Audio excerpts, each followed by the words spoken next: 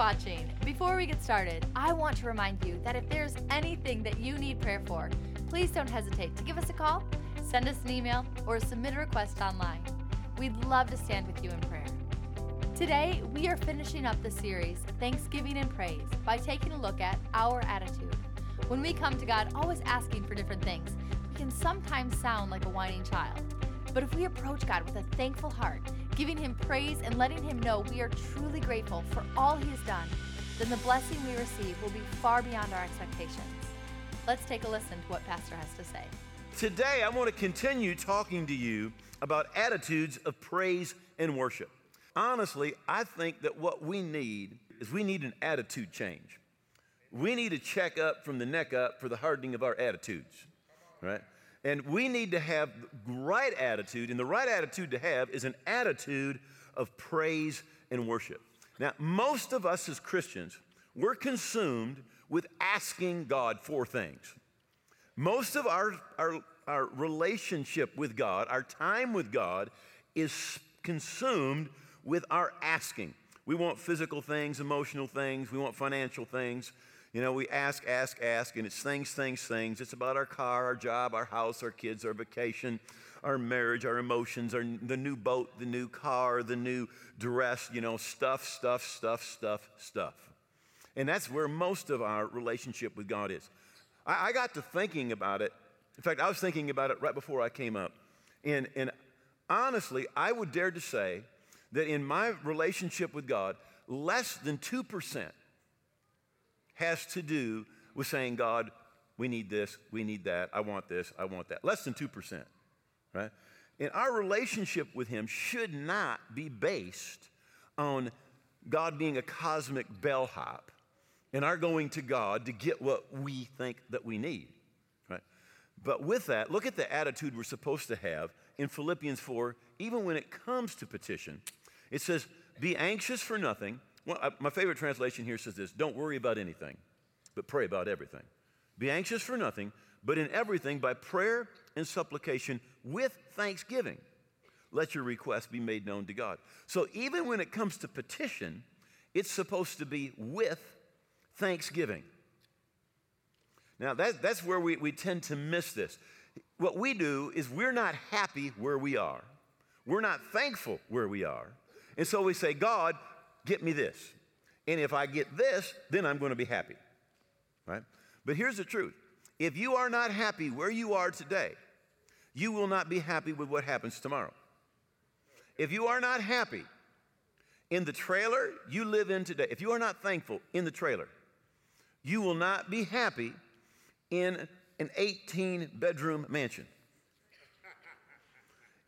Because your life, Jesus said it, your life does not consist in the abundance of the things that you possess.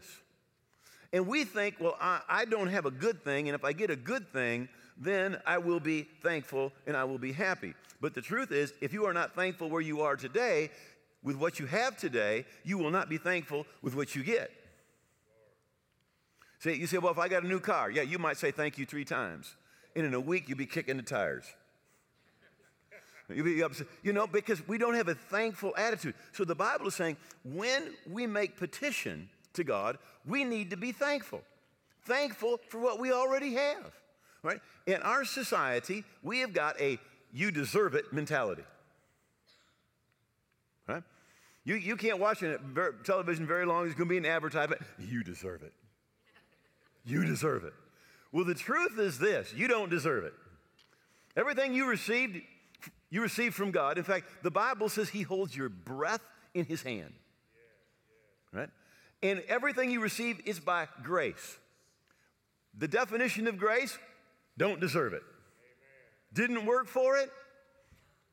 It's not that we deserve it. We need to be thankful where we are. If we're thankful where we are, we'll be thankful when we get blessed.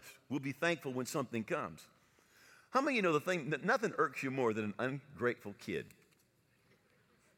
You give them something for Christmas, they look at it and you're like, I'm never getting them anything again. I think God's kind of like that with some of us. Right? Now, let me ask you this. What would your relationship with God be like if you were stranded on a desert island? So you don't have any financial needs. You don't have any, there's just no needs, right? What would your relationship with God be like? For some of us, it would be non-existent, right? Or what would it be like if you were in the Garden of Eden with Adam and Eve? They had no needs. They had no problems. There were no mother-in-law problems, right? No family problems, no spousal problems. They had perfect spouses. But what they did was they communed with God. They ministered to God. They worshiped. They were thankful. The Bible says that God came down and walked with them every day and talked with them. It was about fellowship. You see, the Bible says in Revelation 4:11, and for his pleasure you were created. You and I were created to give God pleasure. And what gives him pleasure? It's when we're in fellowship and communion with him, right? And the bulk of our time should be spent in fellowship and communion with him, not in God, I need this, I need that, I need the next thing. The Bible says, seek first the kingdom of God and his righteousness, that relationship with God, and all the things will be added to you. Put God first, ministering to him, and then the stuff is going to be added. Think about Jesus as he teaches us to pray. He said, our Father who art in heaven, hallowed be thy name. Thy kingdom come. Thy will be done on earth as it is in heaven. He starts out, it's not about what I need, it's my relationship with him. It's about ministering to the Lord. And then it's give us this day our daily bread. Forgive us our sins as we forgive those who sin against us. Lead us not into temptation. Deliver us from evil. But then it's back to, for thine is the kingdom, the power, and the glory, both now and forever. Amen. Petition is not wrong, but if all of our relationship with God is based on petition, it's very, very lopsided. Now, in John chapter 17, in verse 3, it says, and this is eternal life. Now, John 3:16 says, for God so loved the world that he gave his only begotten Son, that whoever believes in him should not perish, but have everlasting, eternal life. So basically, this is what is Christianity. Now, most people think Christianity is you die and you go to heaven. That's what Christianity is, right? Or I'm forgiven. But this is eternal life. Now, Jesus is going to tell you what it is. How many think Jesus has a clue? All right. It's not die and go to heaven, right? It's not just you're forgiven. This is eternal life. That we may know you, God the Father, the only true God, and Jesus Christ, whom you sent. So eternal life, salvation, Christianity is about knowing God, right? It's about a relationship with God. In 1 John chapter 1, verse 3, it says, that which we've seen and heard we declare to you, that you also may have fellowship with us, and truly our fellowship is with the Father and with his Son, Jesus Christ. Again, what is salvation about? It's about fellowship with God. It's relationship with God. We need to come to the place where in our relationship with God, that God is more real to you than your house, than your car, than your spouse that lays in the same bed at night that you do. They are more real to you. Right? The Bible says in Colossians 3, whatever you do in word or deed, do it all in the name of the Lord Jesus Christ, giving thanks to God the Father through him. So what we're going to be doing, no matter where we're going, no matter what we're doing, we're giving thanks, right? We're doing it in the name of the Lord. As the Old Testament prophet Elijah, this was kind of like his line every place he went. He says, as the Lord God of Israel lives before whom I stand. He's saying, I'm in God's presence right now. And that was true in the Old Testament. But listen, in the New Testament, as believers, we are not only in his presence, but he is living on the inside of us. And we need to be very, very, very aware of that and realize we're to live in fellowship with God. Everything we do, we're to be doing it in the name of the Lord, giving thanks, right? Now, the children of Israel, of course, they're in Egypt. 10 plagues come. God brings them out. He drowns the enemy. in the Red Sea. They go out in the desert. There's no food. God, literally, every morning for 40 years, God rains bread from heaven, and they just go outside and pick up the bread. All right? Now, by the way, some translations in Psalms say it was the bread of heaven. Other places it says it's angels' food. I just kind of figure it's probably angel food cake, you know. But God rained it down every day. When they run out of water, Moses went out and spoke to a rock, and water just came out of the rock. All right? Now listen, here they are. It says, Psalm 78, and how often they provoked him in the wilderness.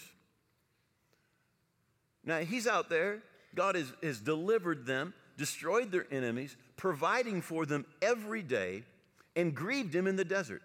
Yes, again and again they tempted God, and they limited the Holy One of Israel. They did not remember his power, the day when he redeemed them from the enemy, when he worked signs and wonders in Egypt. In other words, God was there providing for them, and they are complaining all the time about, well, all I get to eat is this dumb manna. And besides that, my goodness, I used to eat onions and garlic when I was in Egypt, and there's no onions and garlic here. They said that. I mean, you're pretty bad when you're complaining about not having garlic. Huh? And they're just griping and they're complaining. And look what the Bible says. They limited God. God wanted to do even more for them than he was doing for them, but they limited him because of their attitude of griping and complaining. I read this week in 2 Kings 19. It says, then Isaiah, the son of Amos, sent to Hezekiah, saying, thus says the Lord God of Israel, because you have prayed to me against Sennacherib, king of Assyria, I have heard. So he prayed, and God heard. But the deal is this, God doesn't only hear when you pray. He hears when you gripe. He hears when you complain. He hears when you've got an unthankful attitude.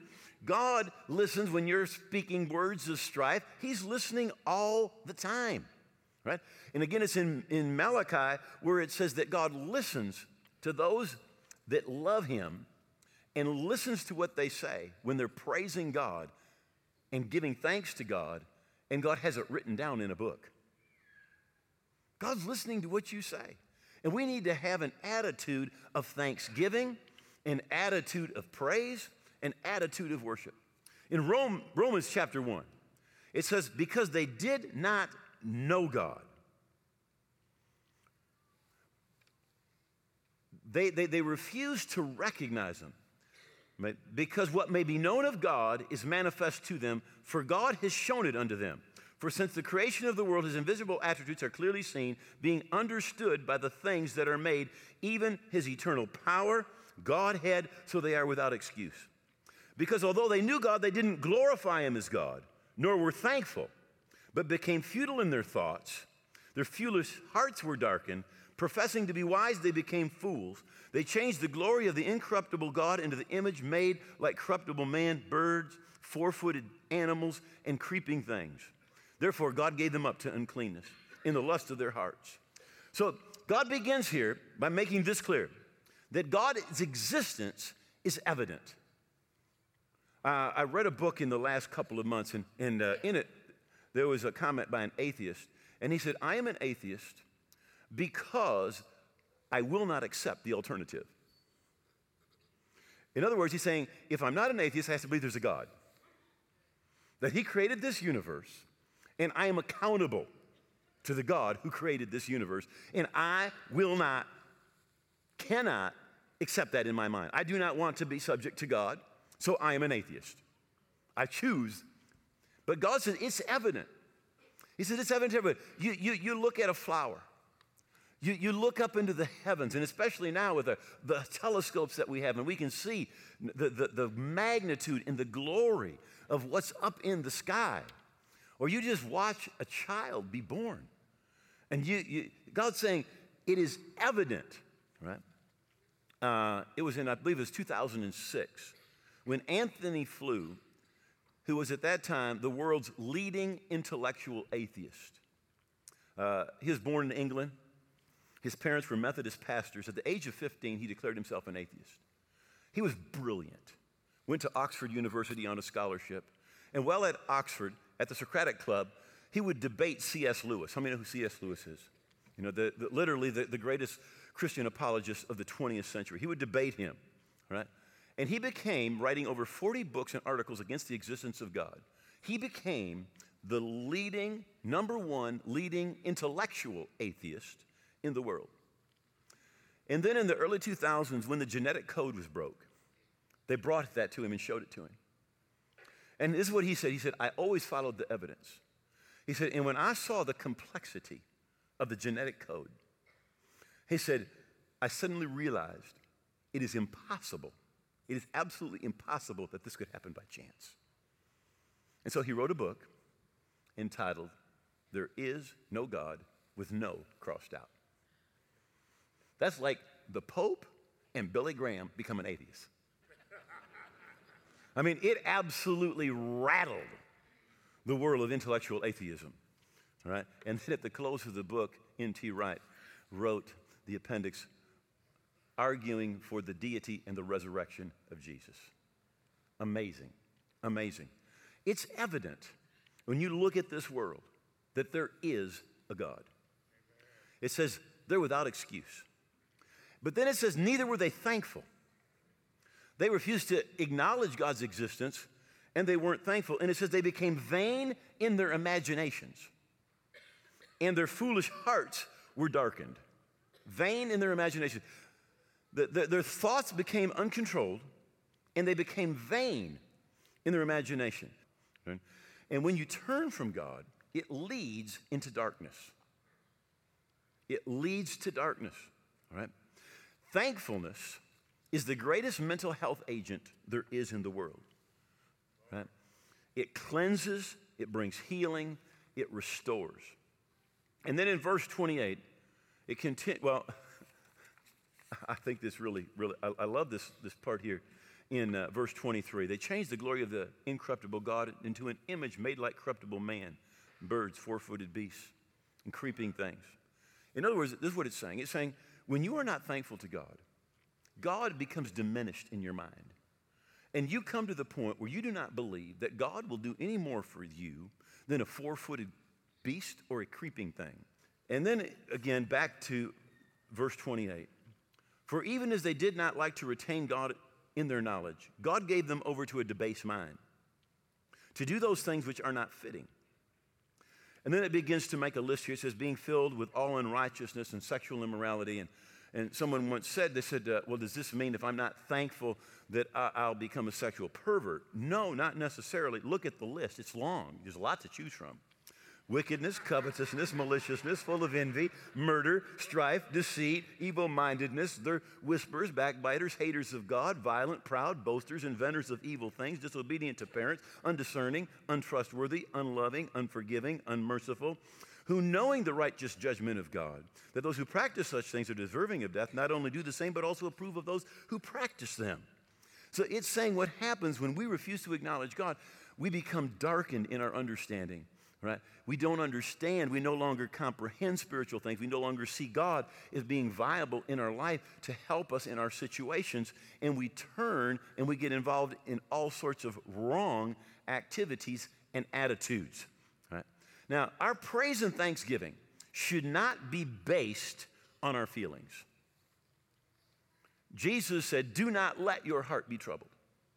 He's saying, don't let your emotions run your life. And in Hebrews 13:15, it says, therefore by him let us continually offer the sacrifice of praise to God. That is the fruit of our lips, giving thanks to his name. You know, in the Old Testament, they might bring a grain offering or they might sacrifice an animal. But the Bible tells us that today, there is still to be a sacrifice that we bring. And it is the sacrifice of praise, the fruit of our lips, giving thanks. It's thanking God. That is a sacrifice that we're to bring today. Now, notice it's a sacrifice because it's not when you just feel like it. How many know there's some days you feel real spiritual? Some days you don't. Right? But this is saying when you don't, it's a sacrifice. You still bring that sacrifice of praise. When it's hard, when life is difficult, before you see the answer, You know, somebody says, well, I'm just depressed, and I just can't really be thankful and grateful and praise God, right? But the Bible says in Isaiah 26, listen, you will keep him in perfect peace, whose mind is stayed on you, because you trust in him. Now, for you to have that peace, you have to have your mind stayed on him. But if your mind's going in all sorts of directions, you are not going to think negative thoughts and live a positive life. You're not going to think depressing thoughts and not fall into depression. That's why the Bible, right after it talks about being thankful in our prayer and that the peace of God's going to come, this is what it says.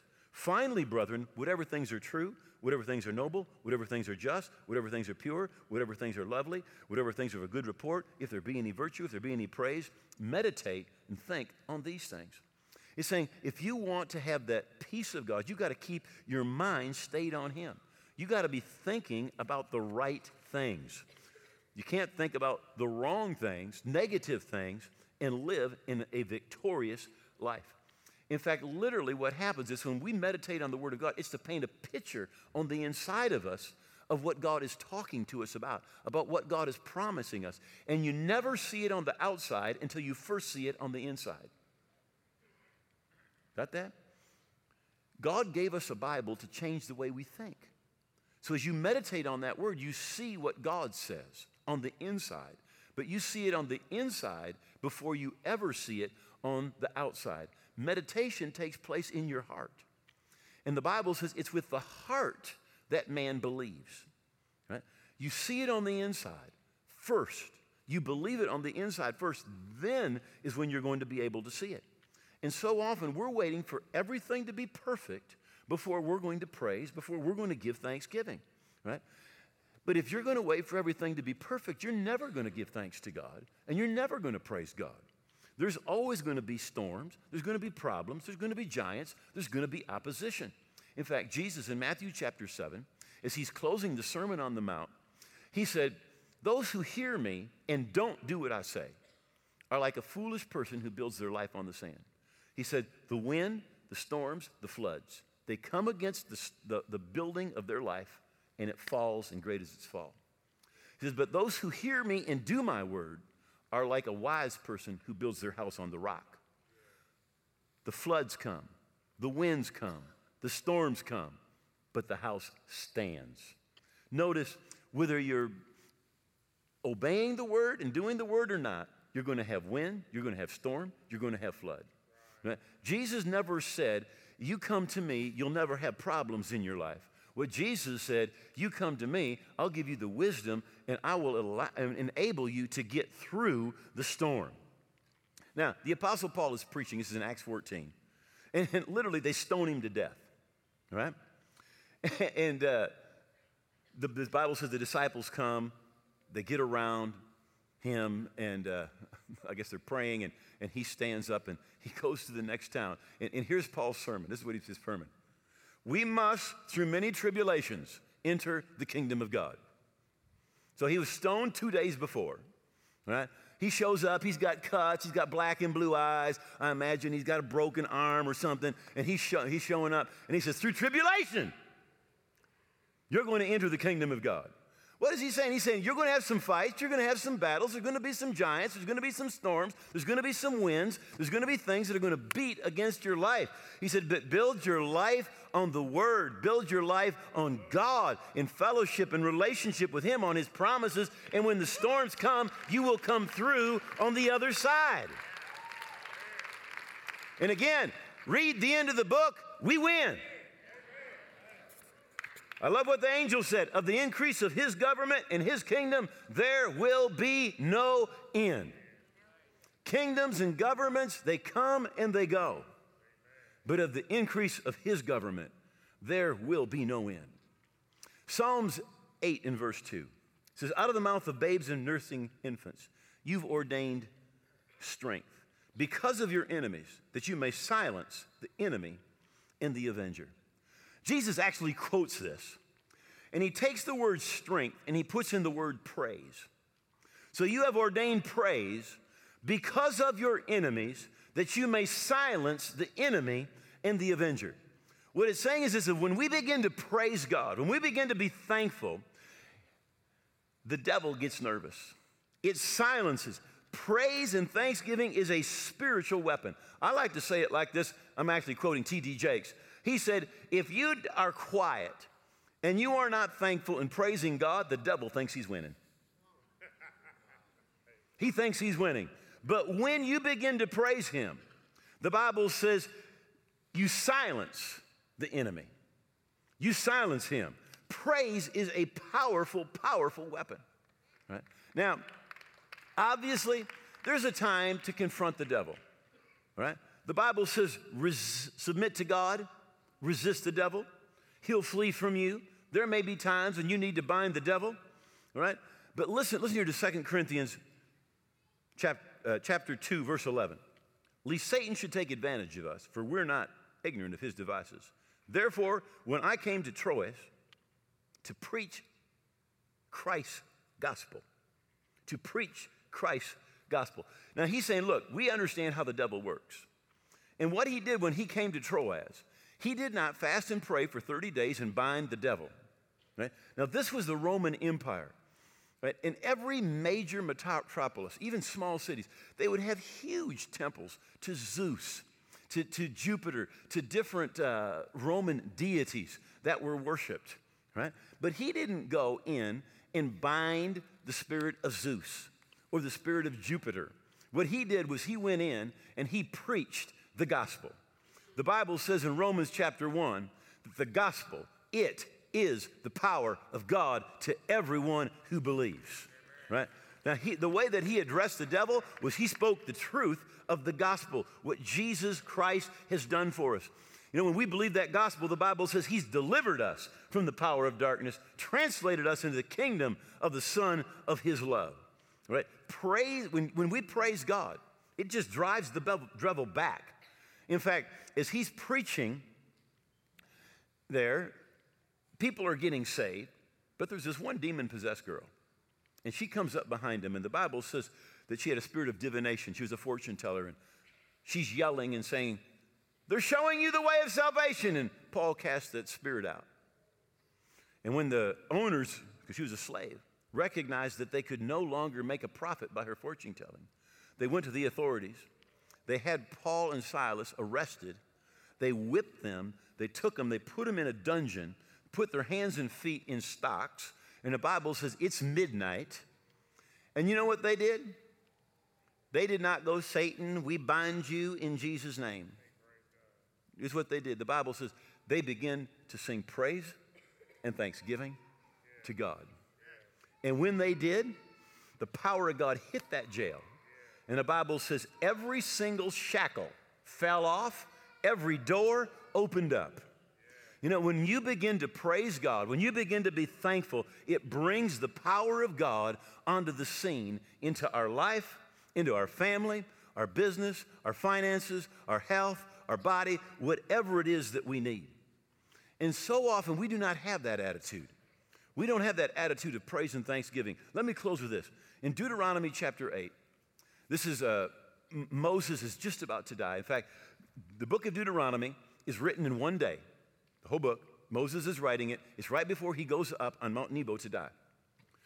And he said, the Lord your God is bringing you into a land of brooks of water, fountains and springs that flows out of valleys and hills, a land of wheat and barley, of vines, of fig trees, of pomegranates, a land of olive oil and honey, and land in which you will eat bread without scarcity, in which you will lack nothing, a land in whose stones are iron and out of whose hills you can dig copper.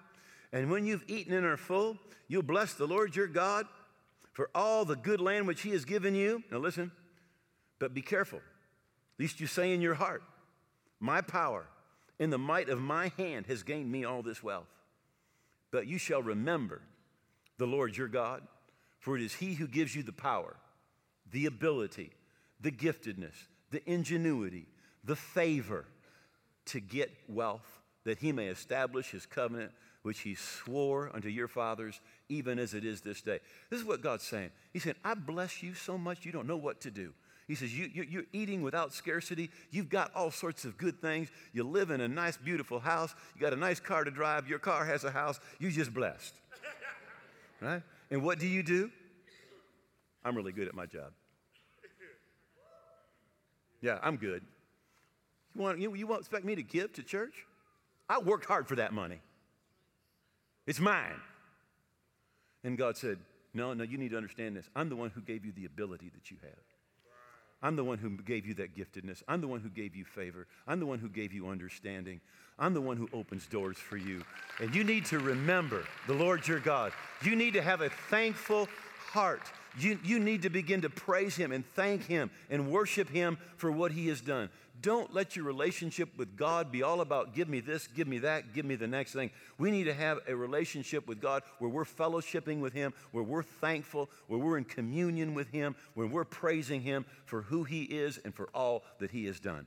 If you don't know you're right with God today, and you say, I want to be right, I want to be forgiven, I want you to bow your head with me and pray this prayer from your heart. Just say, oh God, I believe that Jesus died on the cross. I believe his blood paid for my sins.